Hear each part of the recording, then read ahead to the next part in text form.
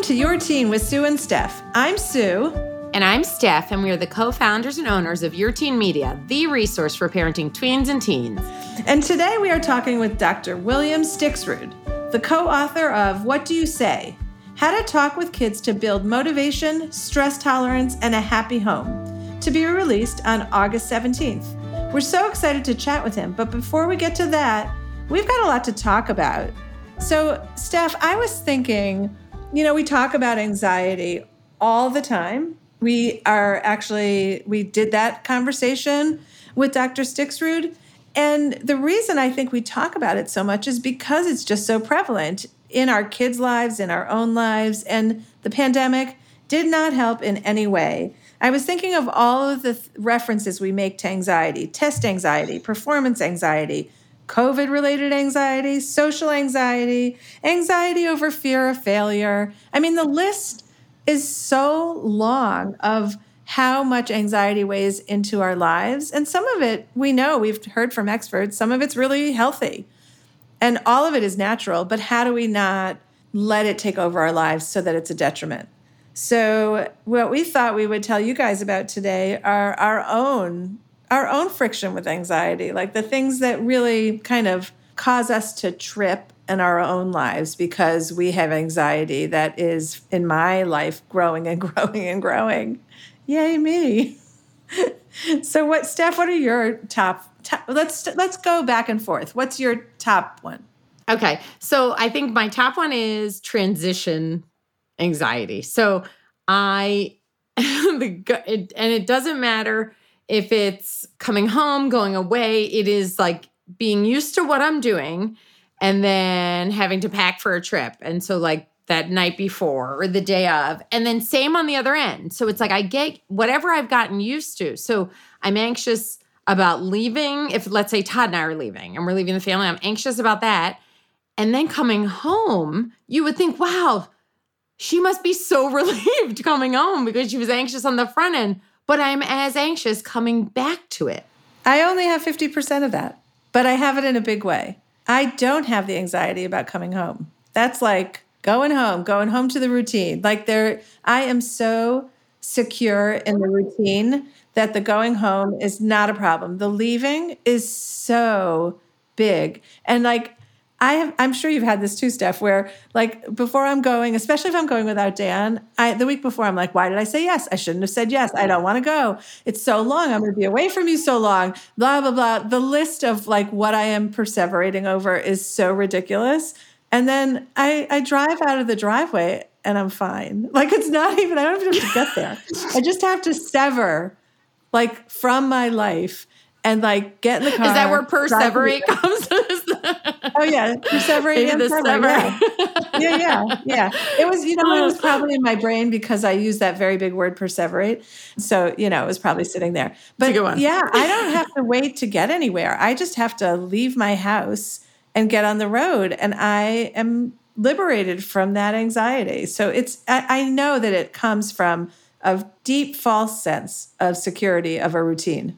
Yeah, and mine isn't that. So mine, I don't think is the routine, because then when I crave, kind of like what you're saying, coming home, that 50% comment you made, it feels good to you. So I don't think I'd have to think about it some more. I don't think that's what mine is. I think it's what's this going to be like, or settling into a new routine. But this is funny, and it's related. You and I have talked about this, the whole having to get the house clean, that ship has sailed. I don't have that as much anymore, but before we left on our last trip, a week and a half ago, we were using our house for a photo shoot for Todd's company. So we have these beautiful plants all over the house. There's nothing, it's not like it doesn't look bad. It just looks how it doesn't normally look.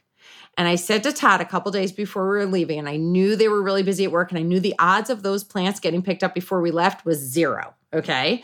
And I said to Todd, I know you won't be able to understand this, but leaving the house looking like this is completely unnerving to me. And I know you're going to look at me and say, I can't do anything about it. I'm just putting it out there. And he said, that is all accurate.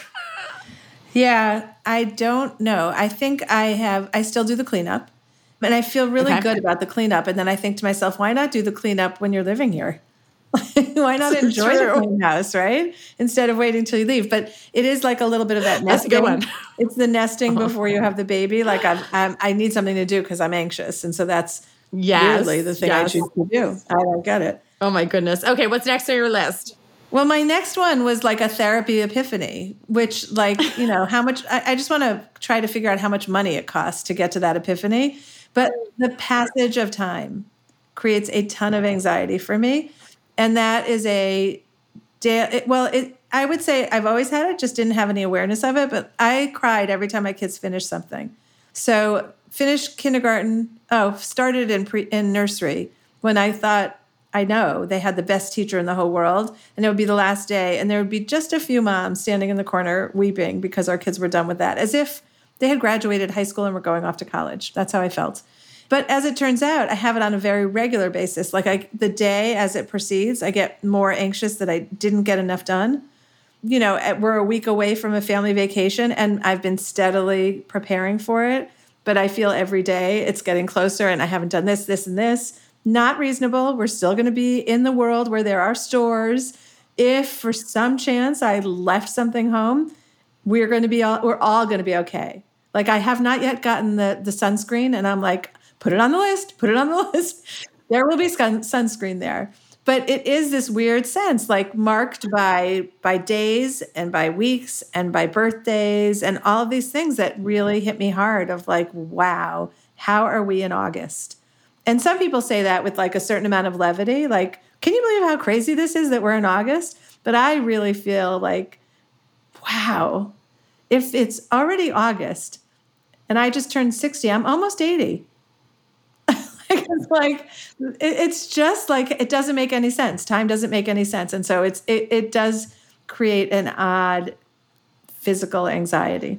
So mine is sort of related. I have one, and it touches on two points you just made. So one is every summer on July 5th, I'm extremely sad because, and I just told my family this and they're like, she needs help. I mean, there was so much silence around me when I shared it that I was like, So somebody said something they couldn't believe it was August. And they're like, wow, it's the end of summer. And I'm like, I've been mourning that since like July 5th. That every year when it's July 4th, I'm like, oh my God, how can it be July 4th? School just ended. And oh my God, and it's summer. And, and so I just go into like, just total like shutting down. So I have that. But the other piece of mine is I called it kid stress. So the stress my kids are feeling, I'm in direct proportion to. So it's like the comment, like you're only as happy as your least happy child.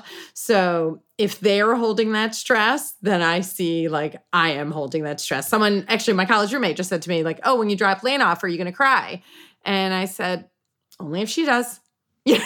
So it's like the parody of that. Like I said, I'm like E.T., where E.T. takes on like the little boy's feelings and stuff. But I just put it into the bucket of kid stress. Like my stress or my anxiety is related to their anxiety or stress. Yeah, I think that is a hard one to let go of. Like not to feel sadness when our kids are feeling sadness and not to feel anxious when they are. That's a really hard one. For me, moving on to my next one, which I hope you guys have like the next 10 hours for us because we're only on to 3 right now. I just cleared my calendar for the afternoon. So my next one is, and all of my kids have something that I could notice and pull out. But because we're about to go on vacation, I'm keenly aware of this one. One kid needs the schedule to be set in advance and then needs the schedule to go exactly as planned. Like it's so challenging for this kid to find out that someone else is coming on the trip with us or to find out that the times aren't going to work in sync or, all of it. It's like somehow the schedule is what settles that kid's anxiety. And it creates an enormous amount of anxiety for everyone around that kid because life throws things at you that don't, right. you get lost on the way to the hike. The meal didn't work out the way you planned. Like it's just inevitable. So that one, it's twofold because it comes from a need to control the environment so that you lessen the anxiety.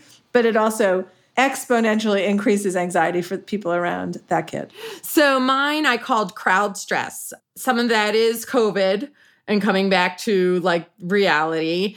Some of it is just the crowd or not liking people in my space. Like I've already started to think about Lane has her move-in time, and I'm like, oh, good. They gave her move-in time. That means the roommate has a different move-in time. Not true. So they have the same move-in time. So I'm like, oh my God, like we're all going to be in the room, and do I have to talk to them? Like, or like, what if, like, just, like I want to make those noises, like, like it's too, like, you know what I want to say in response. If you could see Stephanie's face, your response is, oh, grow up. Your whole body is like a teenage kid going, really? I have to do this. I don't want to do this. I don't want to do it. And it's like, oh my God, am I going to be forced into a conversation and blah, blah, blah. Like, just like, you're right. Oh, grow up. But it is like, just, that discomfort of just wanting to like do it my way and with my kid, and, you know, and same in like a crowd, like by definition, like I went to Blossom the other night. Okay. Blossom is for any non-Clevelanders listening, it is our outdoor venue. You know, everybody, not every city, but many cities have them, to hear the orchestra and Beatles show. It was lovely. But I was like, I mean, how many people are at Blossom? 15,000. I mean, by far the biggest crowd I have been in yet since COVID, right? Because we didn't have any of that last summer. So like that was like a huge, now thankfully in that type of thing, you only have to talk to the people you're with, but it still is like like, you know, like how they're corralling people to the cars. I was like, oh my God, this may have been way more than I bargained for. I actually let go of the stress after I was vaccinated, but I'm back in now with the Delta. Yeah. And we were just away this weekend and went to a quasi-outdoor thing. It's kind of like sitting in the pavilion when you're at the outdoor concert. And I wore a mask. I just felt like, well, I wore a mask, but then every time I started sweating, I had to take it off and like give myself a chance, because I get really hot when I have a mask on. I don't know if other people, if that's just me. I do have this weird feeling like I want to be more protective than I did initially, but I don't know how much or what that looks like. Anyway, we are all disasters in this space of anxiety, and the current state of affairs is not helping us or our teenagers. But the good news is you're going to hear from William Stixrud, and he's going to give us really some very helpful strategies about how to deal with all this anxiety right now. Up next is our conversation with him. We can't wait for you to join us.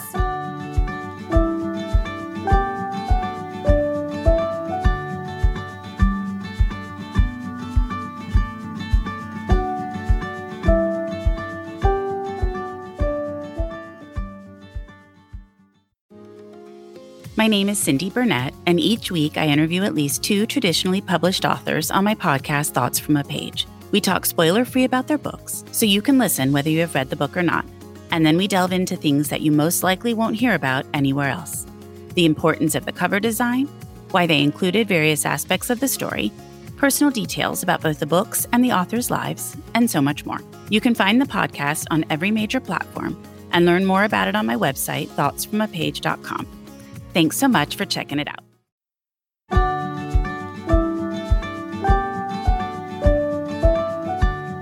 Dr. Stixrud is a clinical neuropsychologist and founder of the Stixrud Group.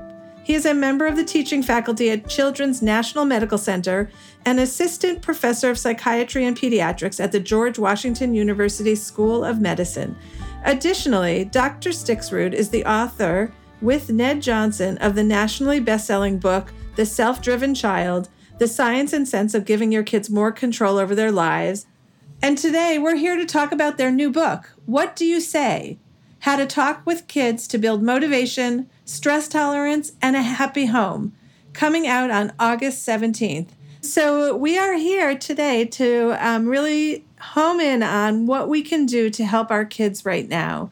So what in particular are you seeing that teenagers are most worried about, you know, after this whole year and a half of craziness? Even before COVID, I mean, one of the most striking things that I've learned in the last 3 years was that the Robert Wood Johnson Foundation published a survey, and what they concluded was that the 4 main causes of stress and anxiety in adolescence are poverty, discrimination, trauma, and excessive pressure to excel. I think that excessive pressure to succeed academically, where I live, so many kids growing up with this delusional idea that the most important outcome of their whole childhood and adolescence is where they go to college. And so I think that that's a big part. I also think that after puberty, peers become like crack cocaine. And certainly the way you appear to your peers, the way the other kids think about you becomes hugely important. So kids have a lot of angst about their social relationships. And certainly during the pandemic and at this point, many kids worry about the health of their family and their friends. And many families have been devastated financially, all kinds of financial pressure, concerns about can I afford college debt. There's a lot. So for the parents that are listening to our podcast, one of the things we're often struggling with is how do we help our teenagers deal with stress? And one of the big de-stressors that you talk about is this sense of control. So how do we as parents give them that ease and that sense of control that they all long for? The major theme of our first book, The Self-Driven Child, is that one of the most important things that we can do for teenagers is help them develop a healthy sense of control of their own life.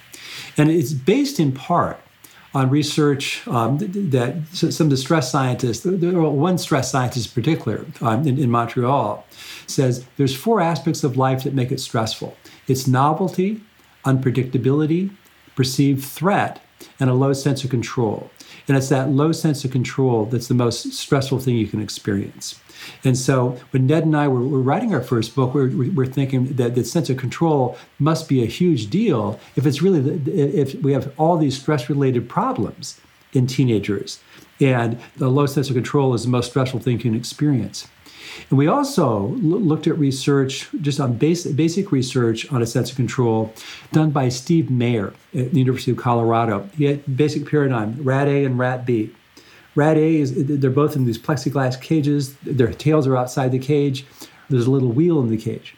Rat A gets shocked and discovers that if he turns the wheel, the shock stops. Rat B gets shocked, turns the wheel, nothing happens. And the shock only stops when Rat A turns the wheel. So Rat A rescues Rat B, basically. But Rat A has this experience when he's turning the wheel that the prefrontal cortex is regulating the stress system and dampening down the stress response. And Rat A goes into coping mode. And he has that experience. Something stressful happens, I react, and I can handle it, and the stress goes away. Rat A becomes almost impossible to stress after a couple of weeks of this. Rat B, who doesn't develop that sense of control, becomes a nervous wreck. So Meyer says it's that sense of control, it actually inoculates you from the harmful effects of stress.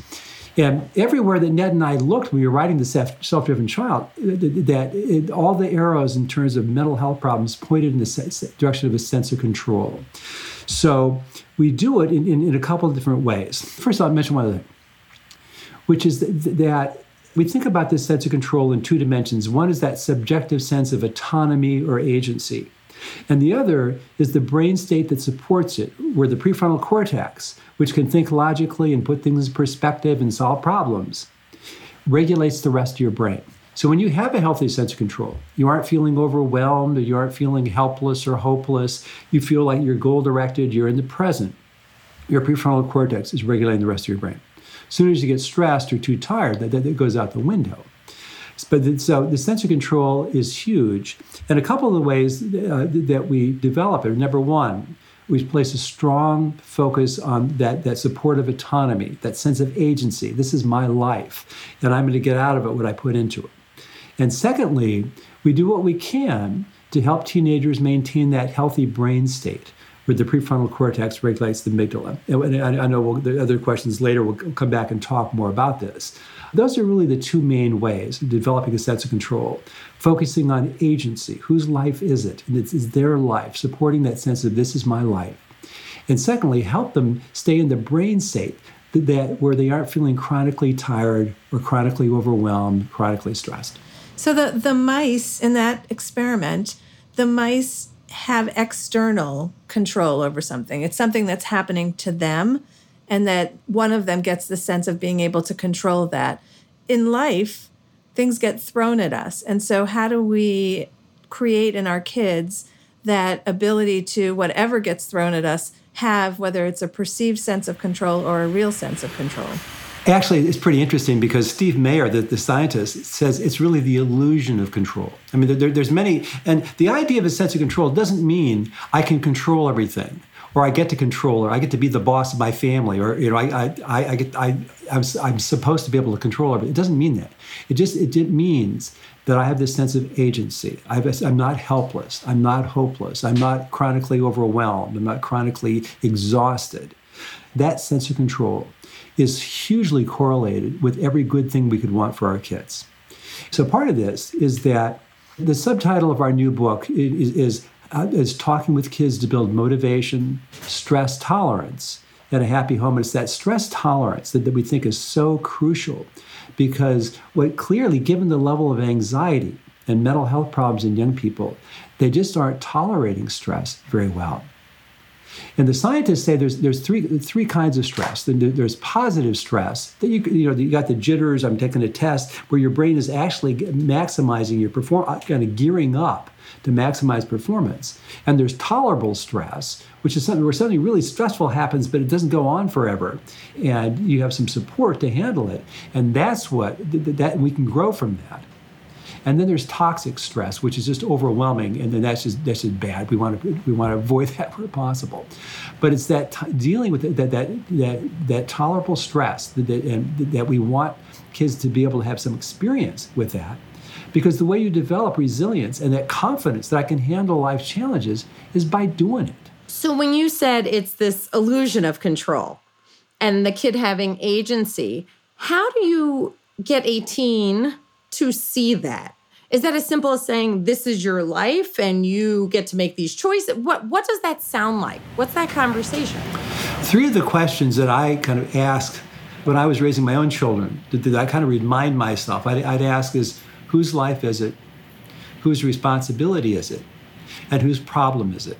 And I wanted to remember that I used to do psychotherapy early in my career, and I often would meet with a 35 or a 40-year-old. I'd say, how can I help on the first session?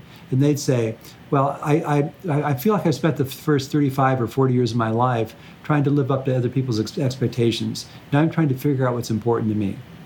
And I'm thinking, we can get an earlier start on that. And so part of this, whose life is it, is I want to remember it's really the kid's life. And one of the wisest things anybody ever said to me about parenting a teenager, I don't remember who it was, but somebody said to me many years ago, when my kids were little, he said, the coolest thing about raising adolescents is that every day when they come home from school, you get to see who they're deciding to be. And so that whose life is it and whose responsibility is it means that we don't want to take responsibility for stuff that's the kids. That if we do, we weaken them. We don't want to work harder to help them be successful than they do, because they'll weaken them. If parents put 80 units of energy into trying to get a kid to do well in school, the kid will put 20. And if the parent gets more anxious and puts 85 in, the kid will put 15 in, and it doesn't change until the energy changes.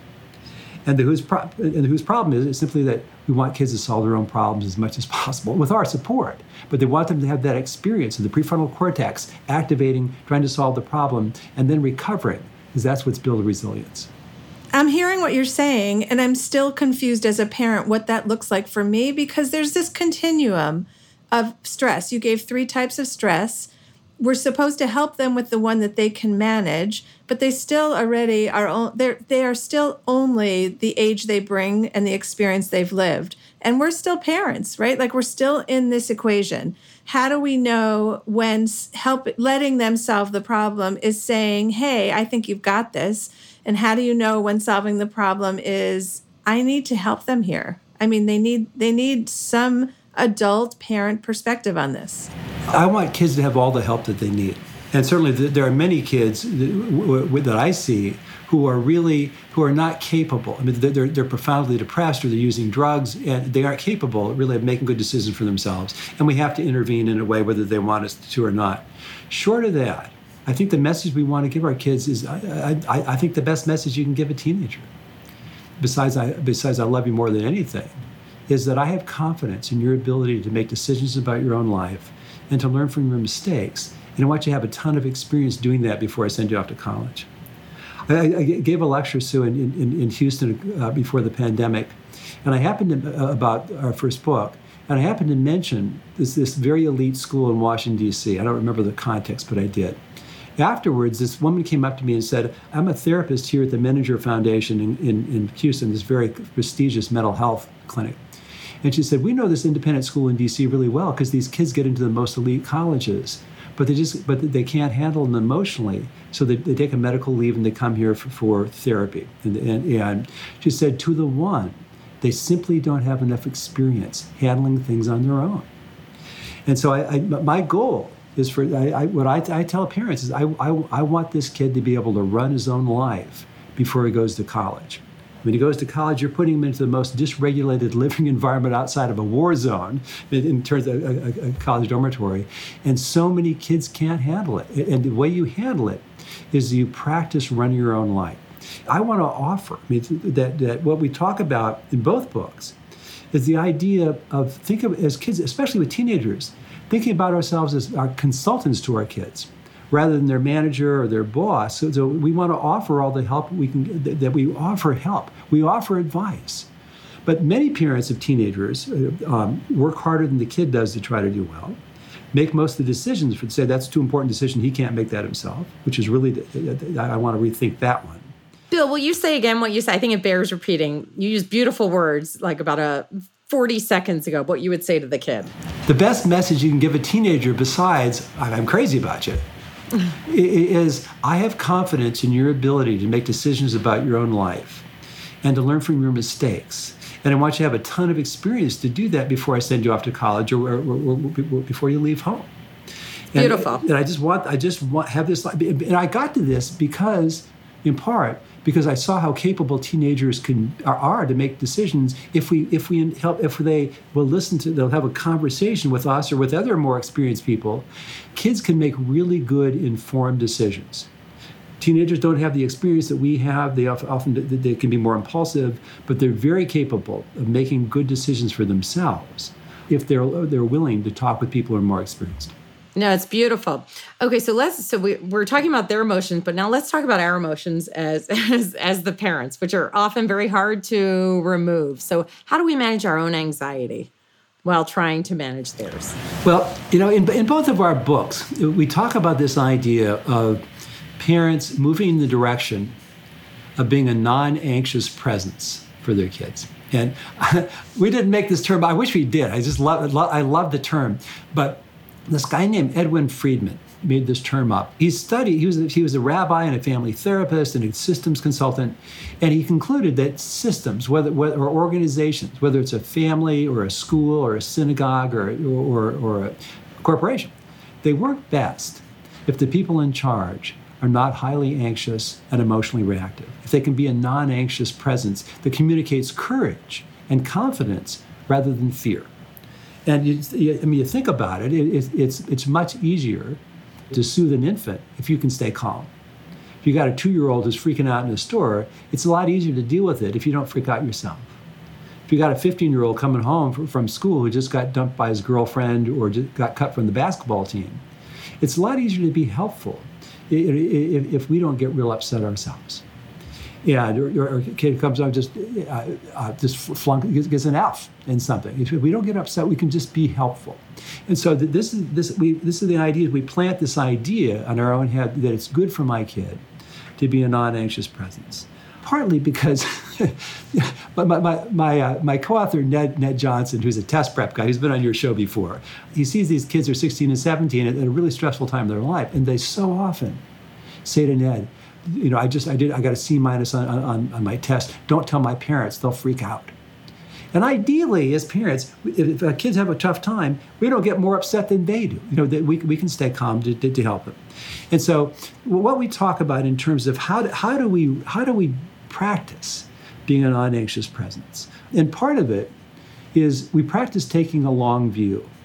And I just wish that I could share my 40 years of experience with parents. I wish that somehow that I could download it, because I've seen thousands and thousands of kids who are a hot mess when they're 10 or 15 or 20 or 25 who turned out incredibly. And most kids turn out well. And all of our anxiety about our kids, it's about the future. Because the fear is they're going to get stuck in this some negative place and not get better. But if we don't get stuck, they usually get better. They just got to figure stuff out. There's a story in the new book of a kid I saw. I tested him I'm a neuropsychologist. I test kids for a living. And I tested this kid when he was 6, and then he moved out of state, moved back when he was 17, and very ADHD, had a little learning disability, got through high school because he was sent to his very structured boarding school where people are on him all the time. And then he flunked out of college several times, couldn't hold a job. I saw him when he was 23 years old, and he was going to bed at 4 a.m, getting up at noon, smoking pot and playing video games all day. And I wasn't optimistic. I mean, he'd had this cycle of failure for several years. And I suggested to this family that they not let him freeload in the house, and that they required that he volunteer, take classes, or get a job. And I said to him, if you want to create a life, you're going to have to get your sleep cycle aligned with the light and dark cycles of the universe. You're going to have to treat video games and pot as an addiction. And he was ready to change, and he did. And this kid now is a very successful engineer. He's happily married. He's still working on forgiving himself for having put his parents through so much angst. But typically, if we don't get stuck, kids don't get stuck. So it's taking the long view. To do what you're suggesting it's not like your one beautiful sentence and we go, I've got it. It's really hard work for parents to, first of all, it requires for most of us changing how our parents spoke to us. So that's a big step. And also, don't be anxious. Wow, okay.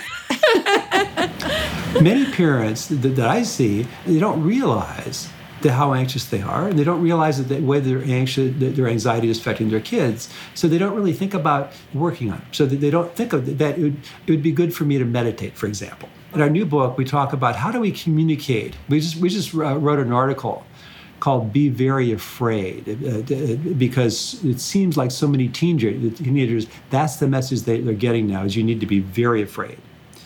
And well, ideally, we give them messages that this world is really, COVID, even during COVID, it's probably a pretty safe place, that the future is pretty safe, and you're welcome in this world. And we give them messages of courage and confidence, but we have to work on ourselves. But both Ned and I are huge proponents of meditation, because the more we meditate, the more we radiate that calm, that non-anxious presence. All right. Well, so we are going to do our best, but I just want to put out there for people who are listening and feeling like, oh God, all the work is on me. It's hard. It's really hard. And also, I'll just add, it's pretty forgiving as a profession. So, we're not going to get it right all the time. Certainly, kids don't need perfect parents. There are people who are just born to be more inclined to be anxious or less anxious. Yeah, I don't want people to torture themselves. But I do think that many people find, we have a story in the second book about this guy that Ned knows, who used to just be constantly on as a teenager. And he learned to meditate, and in a couple of months, he noticed that the stuff that his kid used to do, that used to just send him to the moon, just didn't upset him anymore. And I just think that if we want to be helpful, if we want to be that calm, non-anxious presence, then we got to work at it. And it's not just for the kid. I mean, being a non-anxious presence is helpful to your spouse and is for your own life. I think that's great framing, because I think it's like anything with the kids or family. Like when you can think, I'm doing this for everyone's benefit, that's a powerful message. Okay, so let's do a little shift and talk about self-confidence, which is something that seems to be an antidote to so much in our lives and our kids' lives. So you talk about it all the time. How do we as parents build that in our kids? And is it linked to what you've already just said?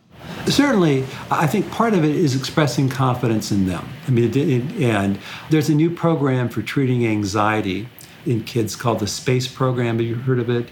It's an acronym. I think it's supported parenting of anxious childhood emotions. And it's out of Yale, and it just works with parents. And it's as effective as actual therapy for kids. But what it is, it helps parents identify the ways in which they react to kids' anxiety, where they accommodate kids' anxiety, like by reassuring them constantly. And that what's been shown to be true is when parents say, I used to think that you couldn't handle your anxiety, or you couldn't be in a room by yourself, or you needed me to do this for you, or you couldn't turn in an assignment that had a mistake. I don't believe that now. In fact, I'm 100% confident you can handle this. And I think that part of this idea of supporting autonomy is the message that I have confidence in your ability to handle your own life, make decisions for yourself, learn from your mistakes. So that's part of it. Many of the kids I see who lack confidence also, we try to talk them out of it. And we try to, oh no, that's not true. There's a story in our second book, in the What Do You Say, our new book, we gave a lecture in Palo Alto a couple of years ago, and we were talking about this idea of not solving problems for kids. And this mother sent us an email the next morning and said, after I got home from your lecture last night, and my 7th grade son came up to me, he was crying. He said, I'm the weakest kid in 7th grade. And ordinarily, I would have tried to, I just said, no, I couldn't be true. That's not true. Or I would have leaped immediately into saying, well, let's call the gym teacher and see if we try to solve a problem. All she said was that sucks. It just let me know if there's a way that I can help. And she went to bed. The next morning, this kid comes with a written plan of how he's going to get stronger. And then they kind of brainstorm about how to implement it. And she said, it was so cool because then I could say, I'm blown away. I'm blown away by what you're able to do on your own. And I used to think you couldn't do this. You couldn't handle this kind of thing. So part of it, expressing confidence, not trying to talk them out of it. I see kids see constantly, because the more that we try to talk kids out of stuff, the more they hang on to it. And in part because kids are ambivalent about changing. And if a kid who sees himself negatively, it's not lost on him that the confidence would be helpful, but it's also that he feels like he doesn't deserve it, or that if we try to argue, no, you're really good at this, or that they'll hold on tighter. So the second piece is simply not trying to talk them out of it, and just saying, I can't take this away from you, I can't take this perception away from you, but I want you to know that I see it really differently. And if you'd like to hear my point of view, I'd be happy to share it with you. Getting that kind of buy-in is another way. Let's talk about, it's a great segue to trust. How do we show trust in our teens, even if we don't necessarily feel that? Can you talk a little bit about that? That's a really tough space for parents. Well, I think that so many parents of kids who in some ways violate their trust, that they say, well, I can't trust you until you show me that you're trustworthy. And I think that usually when the energy is set like that, I just don't really see it changing very much. The first thing is that, and we talk about this more in Self-Driven Child, is that kids are really capable. I mean, if you think about what teenagers are able to accomplish in art, in music, in athletics, you see these social justice warriors who are these 17-year-olds or 16-year-olds who are powerhouses. And you think they're probably capable of more than just doing their homework and doing sports. And so the part of this is recognizing that they're extremely capable. And also is knowing that by the time a kid is 14 or so, most of the cognitive functions that are involved in decision-making are as good as adults can do. And also, all the research on decision-making suggests that emotions are huge, that you can't make good decision for yourself if you don't pay attention to your own emotions. And that's part of the wisdom of encouraging kids to decide for themselves, because we want them to be paying attention to their own emotions. So part of that trusting kids is that we don't have confidence that we can. It doesn't mean that they'll never make a mistake, but if you set it up that I expect you to make mistakes, and I don't want you to make a tragic mistake, but I expect you to screw up in various ways the way I still screw up stuff, and I'm still learning from it. And I want you to do that. I think it's easier to trust. So one of the things that I've always thought about is, like, if I have my eye on the end game, which is sending them off to be adults, maybe I'll make better decisions along the way. And so you've talked about that already, but I know that you have this one point about autonomy. And almost it's a prerequisite to arriving at adulthood, and maybe your example that you gave before of the 24-year-old in the parents' basement also ties into that. How do we, it's linked to all the other parts of the conversation, but how do we give our kids autonomy in a way that leads them toward adulthood, but is also appropriate? From the time they're little, I mean, in terms of autonomy, do you want to do it this way or this way? You're the one, you can tell a 3-year-old. I mean, you're the only one who knows when you're full and when you're not full. So I want you to eat until you're full and then stop, that kind of idea, as opposed to eat more. So there's ways, do you want to, letting kids choose their own outfit. There's from the time that they're little that we can support autonomy. And as I said, the metaphor that we use in both our books is thinking about ourselves as consultants. And the implications are that we offer help and we offer our advice, but we don't try to force it down kids' throat. Ned has this great cartoon where this dad has his 2 sons by the nape of the neck. He says, "Listen up, boys, and listen up good, because I'm only going to tell you this a million times." That's funny. And the idea is simply that so many parents tell me, "I've told them a million times. I keep trying to tell them." Well, it's not effective. Save your breath. Get buy-in. So that we say, I've got an idea about that. You want to hear it? Or I wonder what would happen if you did it this way. But we want to, in our second book particularly, we talk about this new book. We talk about how to skillfully communicate. So we aren't just blathering and kids aren't paying attention. So the first thing is that we don't try to force. We don't try to force help on kids that they don't want, unless, as I said earlier, Sue, unless they're abusing drugs, they're very depressed and they can't think straight. But short of that, we don't try to force help because we want to treat them respectfully. Our motto is that kids have a brain in their head and they want their life to work out. So the second thing, so we offer help and we offer advice, but we don't force.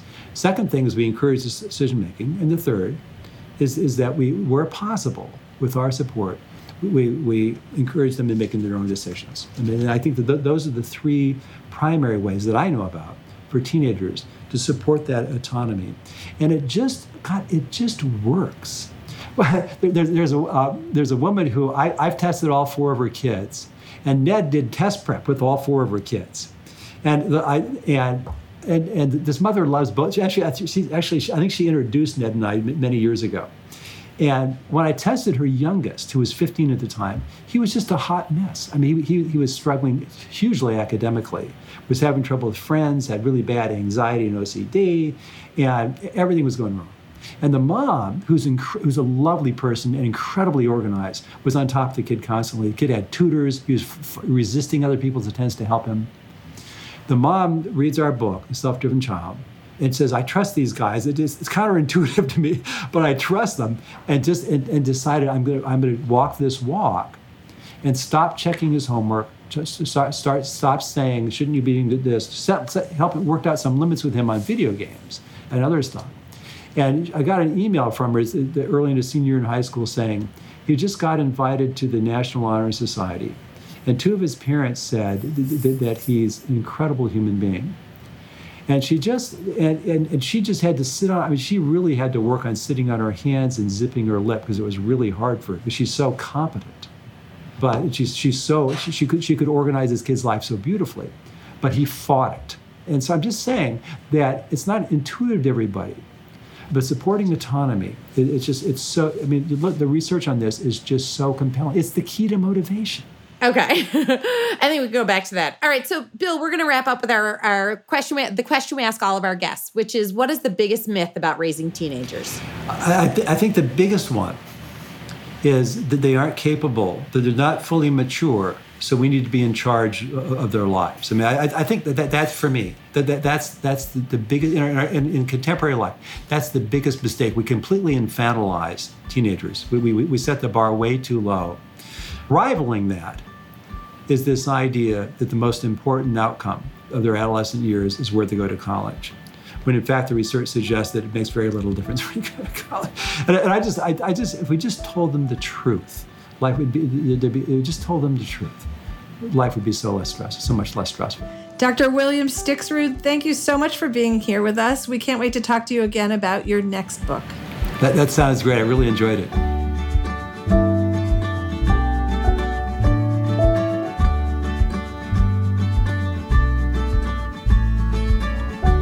Thanks for joining us for the Your Teen Podcast. If you have any topics that you want us to talk about, let us know on our Facebook page or email editor@yourteenmag.com. If you're someone who reads an article and thinks of that one friend who has to read it too, think of our podcast the same way. Please share with that friend who's going to say, "Oh my God, I can't believe I didn't know about Your Teen with Sue and Steph." And do us a favor and review and rate the show on the podcast platform of your choice. You can find more from us at yourteenmag.com, at evergreenpodcast.com, or anywhere you listen to podcasts. Your Teen with Sue and Steph is a production of Evergreen Podcasts. Special thanks to executive producer Michael D'Aloia, plus producer Hannah Leach, and audio engineer Eric Koltnow. We'll see you next time.